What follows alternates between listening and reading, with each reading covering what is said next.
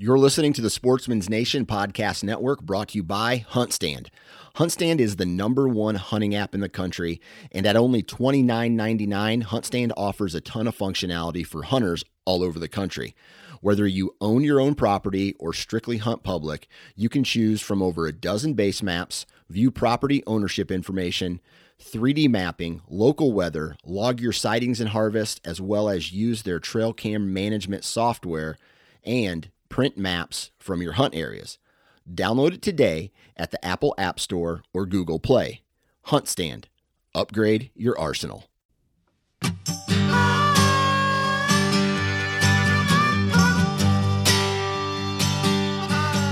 Welcome to the How to Hunt Deer podcast. This podcast series was designed to educate those who are interested in becoming deer hunters. We cover a variety of topics that will help you become more confident and comfortable in the field while hunting deer. On this episode, the guys discuss everything that happens once the trigger has been pulled or the arrow has been released. At this time, being patient and observant is very important.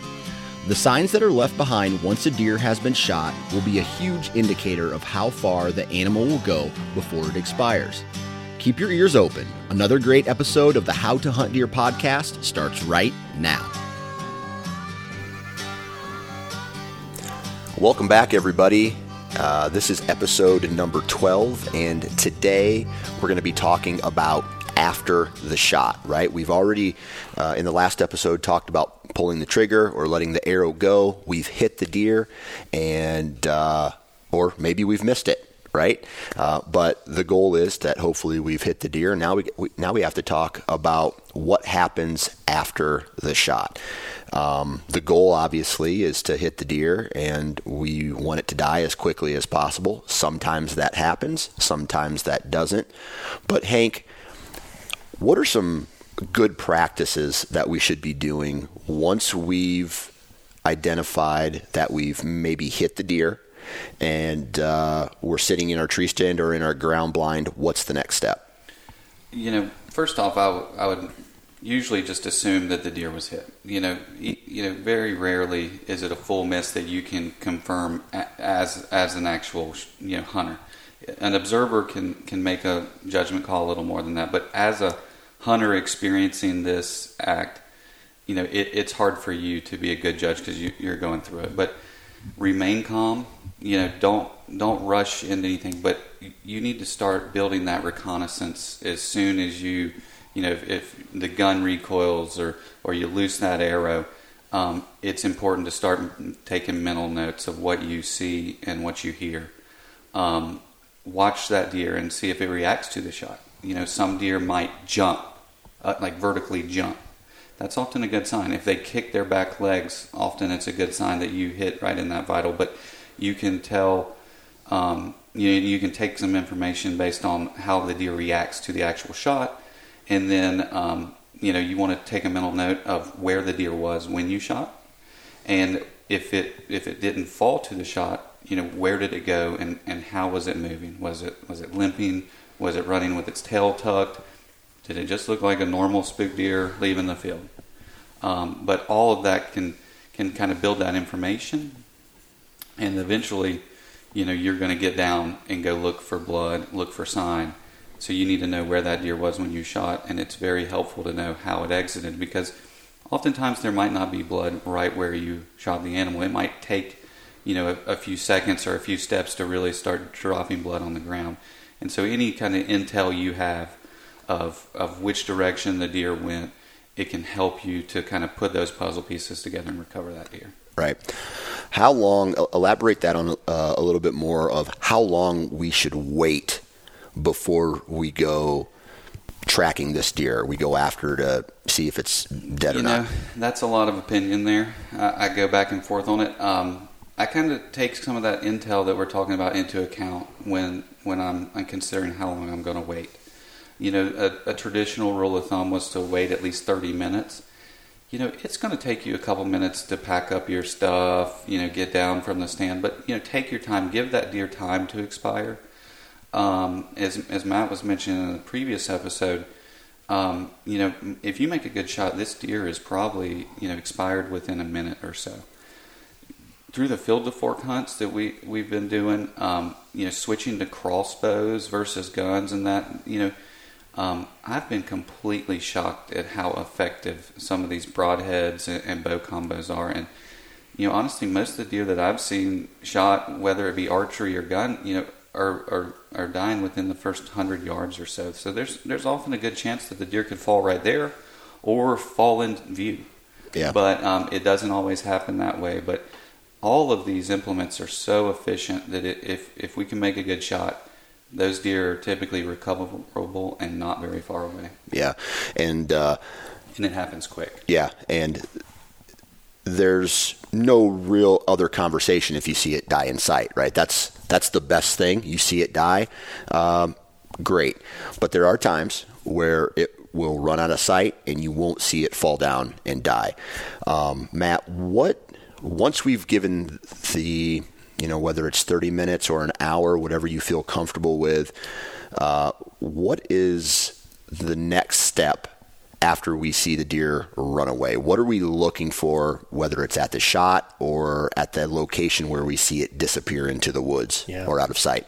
Those are the two things that I really try to take note of, is where it was standing when it was shot and where was the last point that I saw it.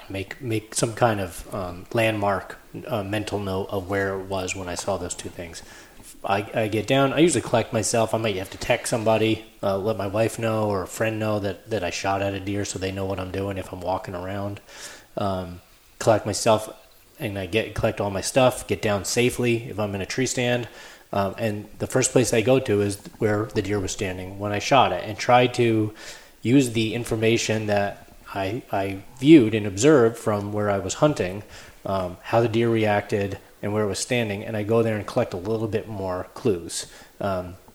If at the point of shot there's blood, that's good. If there's hair, that could be good. What color is the hair?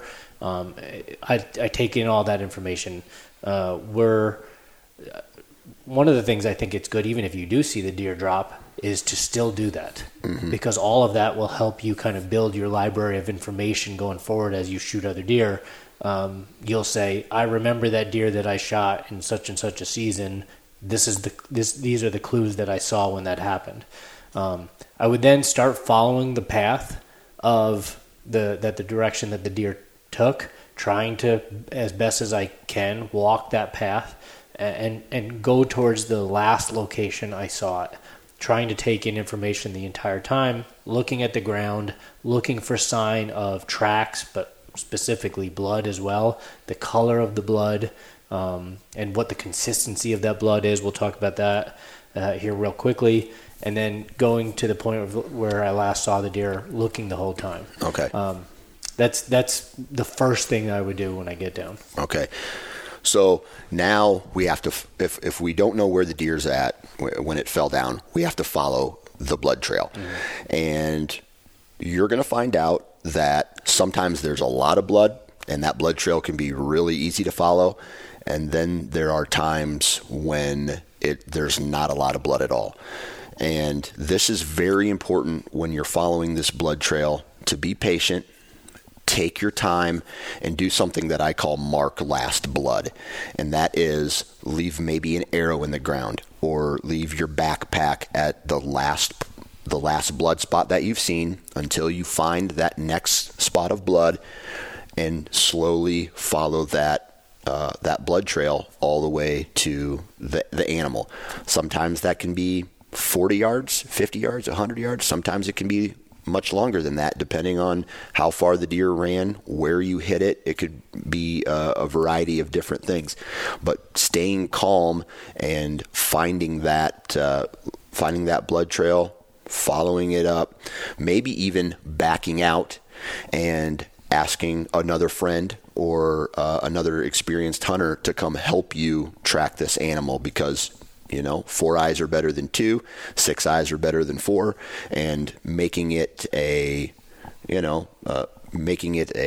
group thing to help recover this deer as fast as humanly possible.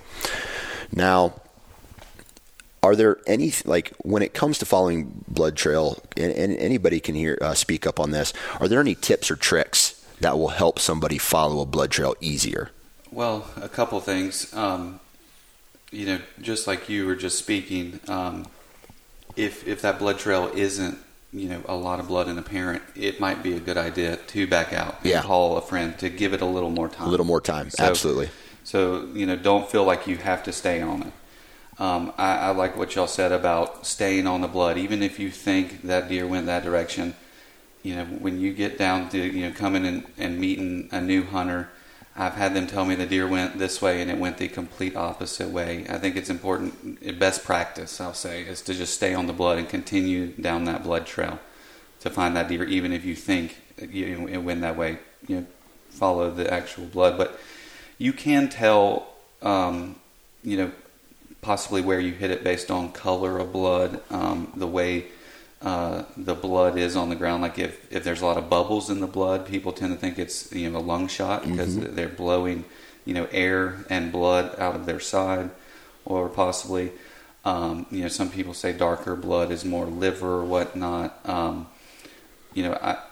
I don't know if we're always correct, but we all have those assumptions in our head that we're making based on what we're seeing, and I don't know if we're always right. Sometimes if you shot a little low, like Matt was mentioning, white hair, is down on the belly, that can be an indicator.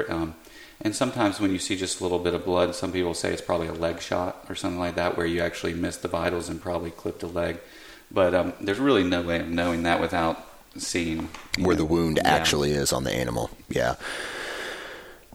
This is kind of a tough one because we've shot the deer. Matt, how long?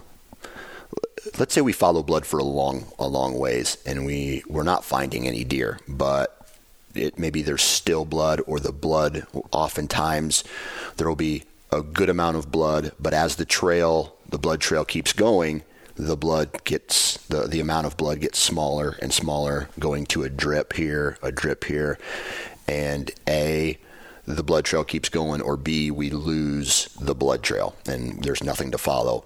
What should a new hunter do at this point? Well, the ethical thing to do within reason is continue tracking the deer. Yes. As best as you possibly can. If you're on some kind of sign and you're on the property, if it crosses property boundaries, you're going to need to get permission to continue tracking. But in my mind, when I've been in that experience, in that situation before, I feel like there's evidence there. I need to continue tracking until I get enough clues that tells me this is not a fatal hit. Yeah. And that may be walking up and jumping the deer and actually seeing where the hit is. You may even get an opportunity at a second shot if that happens. It's rare, but it happens.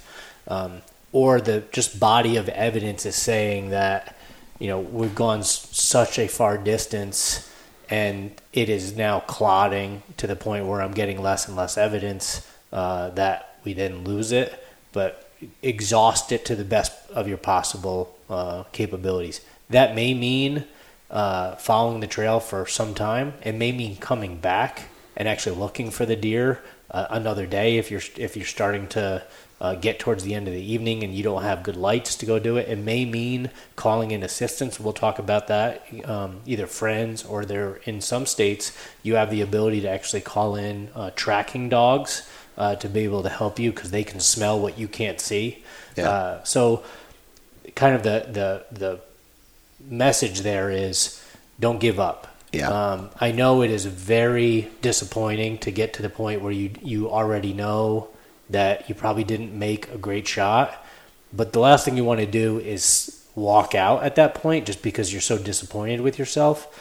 You got it. You owe it to the animal. You owe it to the resource to continue looking until you have either run out of options or have confirmation that it's not a lethal good shot. hit. Yeah. And I've been in positions before where it's taken me 24 hours, if not more, to locate a deer, or I've made a bad shot. I know it. I back out, and then I come back the next day after I give that deer some time to maybe go lay down and expire at that point, and then go look for him once it's all calm again. One of the things you'll gain as you gain experience is watching the reaction of the deer and knowing if it is a poor shot at the point of when you actually shot at it. If you can gather enough evidence then and looking at evidence on the ground where the deer was standing, you can decide right then when to come back. Yeah. We mentioned earlier, further back, like in the abdomen of the deer, it still will be a lethal hit, but it can take several hours for the deer to die. Not the best situation, but instead of getting on the trail too quickly and getting the deer to move, which can be a problem because if you end up getting the deer to move and their wound has basically sealed up, you're going to lose the ability to track it. A lot of seasoned hunters know if I make what we call a gut shot and like a further back shot, I'm going to come back in about 6 hours. And it's you walk out of the woods, you go to a cafe, get some coffee, do what you need to do, but you're going to really increase the likelihood of recovering that deer because when a deer is not when it's wounded in a place like that, it's still lethal. They're likely only going to go about 40 to 50 to 60 yards and then lay down because they're hurt. And they're going to end up dying in that first place that they lay down. Whereas if you start following the trail too quickly, there's a pretty good chance you're going to make the deer move and you're going to decrease your chances of recovery. So we've been saying a couple times, don't rush it. There's nothing wrong with getting out of the woods and coming back an hour, 2, 5, 6 hours later. Yeah. The meat's not going to go bad. The deer's probably going to be there. Yeah. Let me add one thing that can be significant is if you're archery hunting and you can recover that bolt or that arrow, you can learn a lot by examining that arrow. Yeah. If it's covered in red blood, that's a good sign. If there's no blood on it, no hair, you probably missed. But recovering that bolt or arrow can tell you a lot. It can tell you if it may have been a little far back. It might have some green, food contents on it or have a smell to it. But you can learn a lot from that bolt. Absolutely. Okay, so we've followed the blood trail all the way to the deer. There are times where maybe the deer has not 100% expired, but it is too hurt to get up and run away. Matt, what is the next step at this point? You start judging whether or not you can take another shot. Yeah. That's what goes through my mind. If I walk up on a deer, and it's happened, that is hurt bad, and I can see that it's not dead because its head's moving or something, I start already making a strategy of, okay, I need to, what we say, finish this deer off. I have to do a killing shot now. How can I best do that without alerting the deer I'm close by and put that plan into place? And it can happen. I've done it where I've put in a second final lethal shot on the deer and then recovered it. Okay. Then we have the best scenario, right? Where everything's gone right. We follow the blood trail, and there it is, our first ever deer that we've ever shot. And I'm getting goosebumps just talking about that because it is. I can remember my first deer, and it was one of the greatest moments of my life. I was so jacked up about it. What's the next step, Hank? We're standing over top of this deer that we've just shot. That's really up to the individual. I mean, people react differently to their first deer, and so they should. But I often take a moment with the deer, thank it for its life. Examine it, look at it. Where was my shot? Just check it out, take it in. I think that's the first step, and then there are some regulations. Some states require, like we talked about earlier, that you tag that deer before you move it, before you put a knife to it, anything like that. But I mean, especially if it's your first deer, take a moment, take it in, learn from it, check it out. You don't have to rush into anything. Yeah, absolutely. And I recommend, having someone there to take pictures. This is for a hunter. It may not seem like a really big moment to you at that time, but it is. Like my first deer is that was a big moment for me. So capture that moment, and you have this memory that you can put on your wall, or you can put in a photo album, or keep a picture of it somewhere. And it's something. It's a keepsake.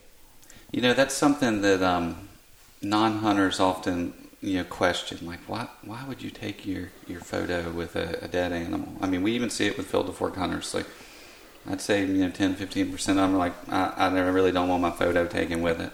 But I'm right there with you. I really do believe, like, whether you keep a hide or the antlers or whatever, those things deteriorate and stuff like that. But that picture can live on, and I'm a huge fan of taking a good, respectful photo of myself with that deer, and putting it away as that memento or keepsake. Yeah. All right, we've taken our moment now, right? But now there's work to be done. Okay, Matt, what do we have to do after we've taken our moment, after we've celebrated this? We gotta do some things, right? What are some of these things that we have to do? Once you've enjoyed the moment and done anything legal with tagging, in some cases you can tag the deer. You have to do it right then. Sometimes you have to do it once you actually physically put it in a vehicle to move it. But the first thing that needs to be done is you need to remove the entrails, the guts out of the deer, because the meat is starting to not spoil, but it's holding the heat in the deer.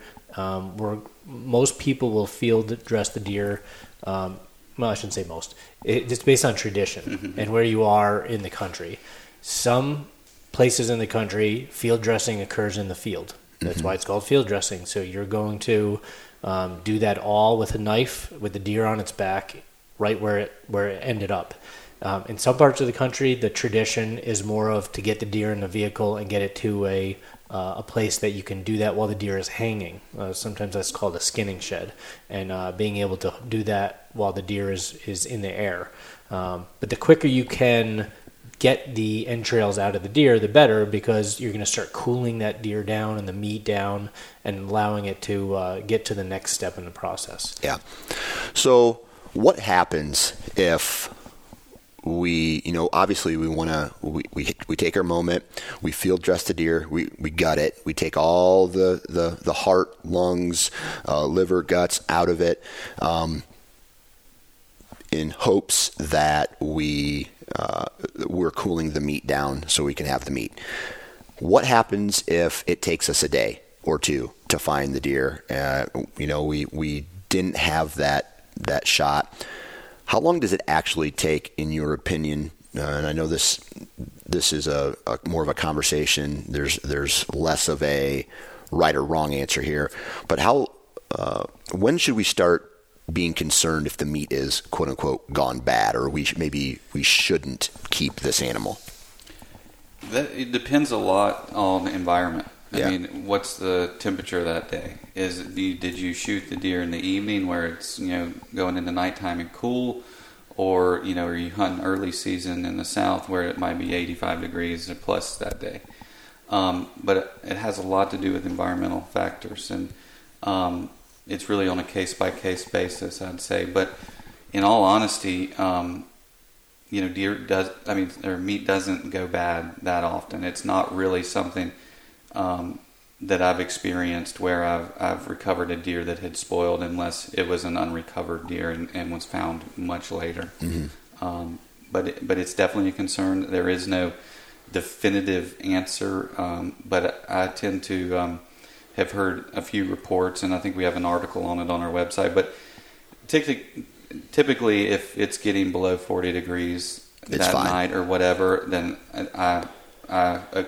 my train of thought is that deer will be fine staying out overnight, that kind of stuff. But a hot day, it's going to spoil a lot faster. Yeah, recovering the deer the day after the shot, especially if it was an afternoon shot, is no problem at all. No problem. No problem. If you end up having to back out and go back the next morning and you find it, the meat will be fine.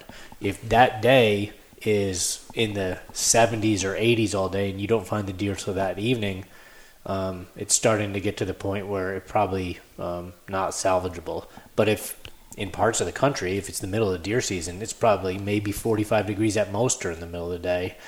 So it could still be sitting out there in daylight and still not be that warm. Yeah.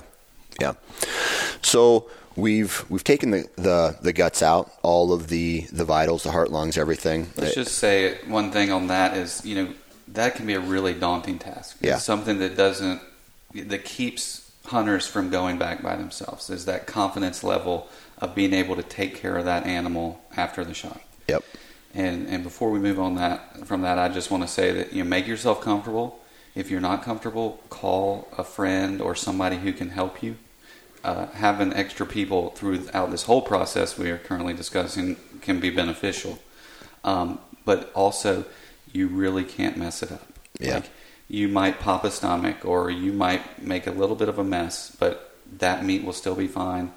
Don't overthink it. We've all made mistakes doing it. Yeah. Experienced hunters make mistakes, or the shot was bad and there's already a hole in something you really didn't want to pop. But just get through it. And we talked about the previous episode. A lot of people carry rubber gloves. They even make like shoulder length gloves. There is an art to staying clean in the field and not getting this all over you and your clothes. I mean, that's what the experienced guys really do. But take your time. Don't get overwhelmed by it. Everybody can do this. Yeah. And similar to the shot placement, we talked about there are great resources out there. We have a shot placement video.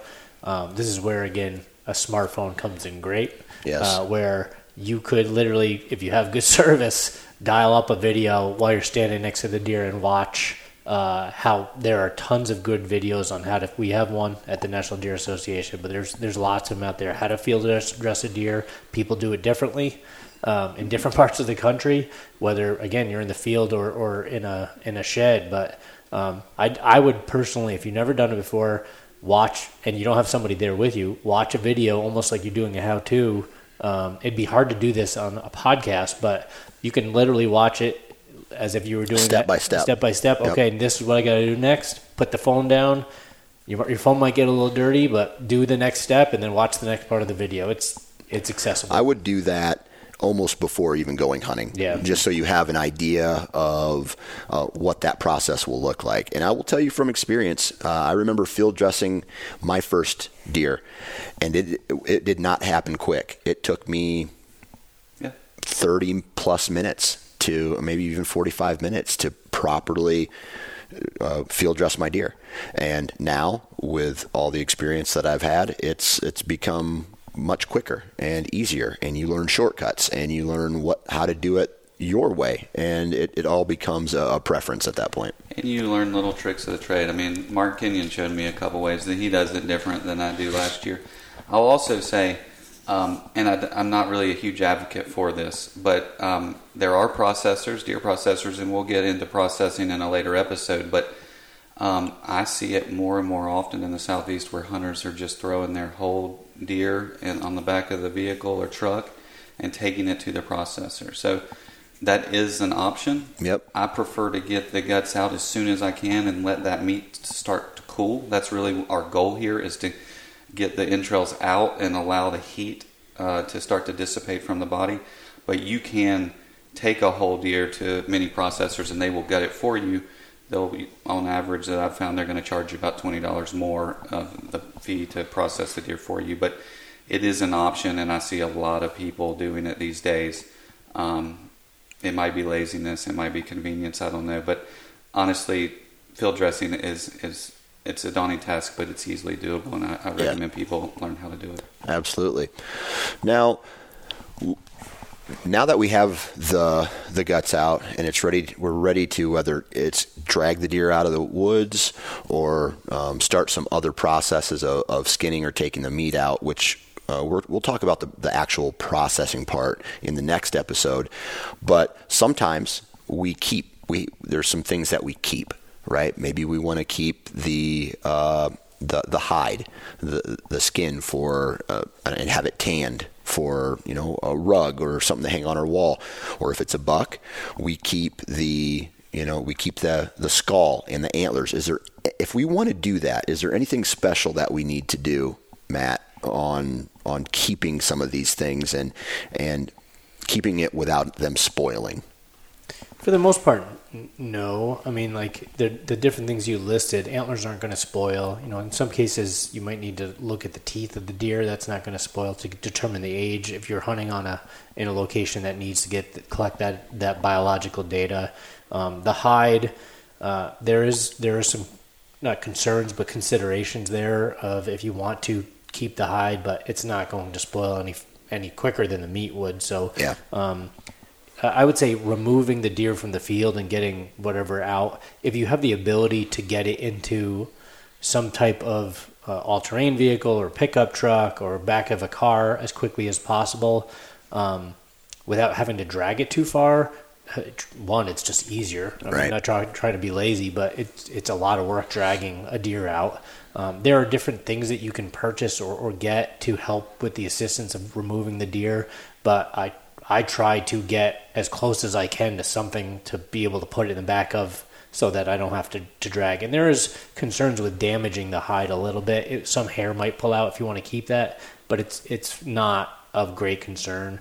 If dragging is, or if you don't have a vehicle, they make carts, they make sleds that you can use that make it a lot easier. But if you end up having to drag the deer out, and I've done that, there are different ways you can use. We talked about the gear episode, having a rope.